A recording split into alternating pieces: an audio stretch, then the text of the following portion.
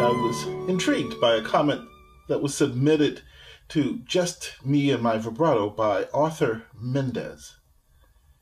His observation about where I placed my left-hand thumb and subsequent questions pushed me to produce this video on where I believe the left-hand thumb should actually be placed.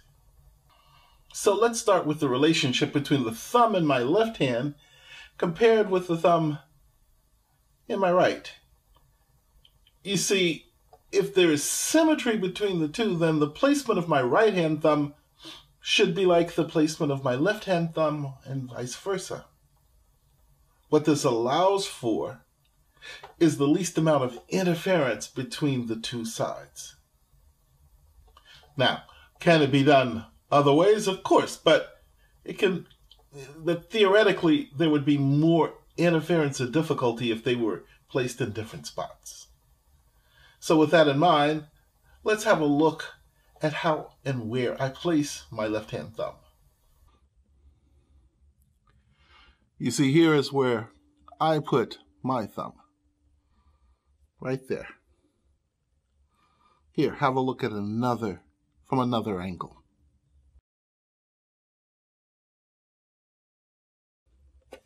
Or look at it from the other side.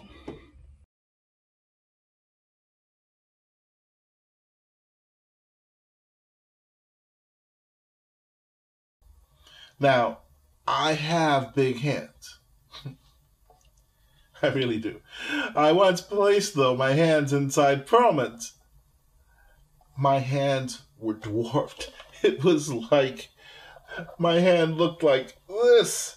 This was my hand, his hand. It was like that inside his hand.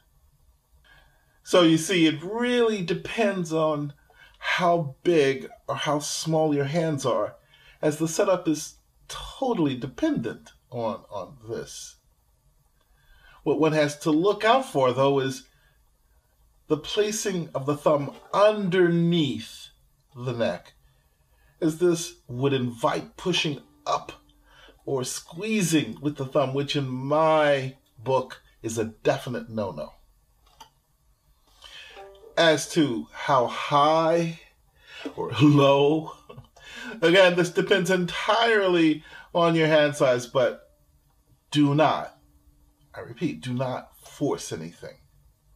I give my thumb free range within the parameters that I've set. Now, as we go up the neck to the body of the instrument, I don't dictate any movement of the thumb that is not related to the movement of the hand. In other words, I don't say this way, then that way, or no. It all moves together. As for grabbing the neck, I believe we need to touch, not grab, the neck. No squeezing allowed. You see, we need to be able to move on the thumb side and the index side, but absolutely no grabbing or squeezing, between the thumb and the index.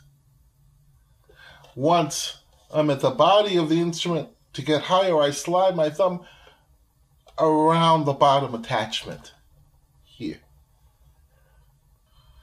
I believe that it's better to stay in touch with this area.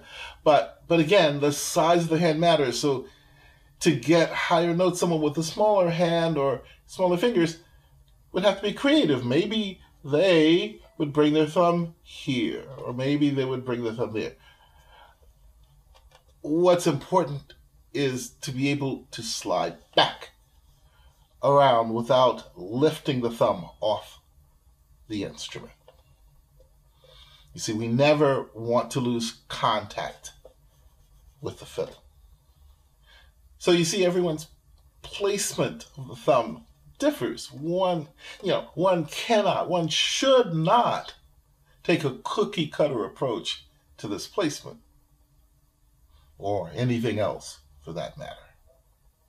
For example, I don't think it's a good idea to grab or squeeze with your right hand thumb either. Have a great day. Oh, but wait. I've spoken about not being tense, but I've not shown you how to avoid that tension. So why don't I show you some things to avoid that could lead to that kind of tension with your thumb. One thing to avoid is stretching your fingers this way. Stretching your fingers that way puts a lot of pressure here, which can lead, there again, to pressure here. Tension. Another thing to avoid would be extending the wrist backwards like that, because it puts pressure into the string. Pressure in the string will make you want to press up, push and squeeze with the thumb.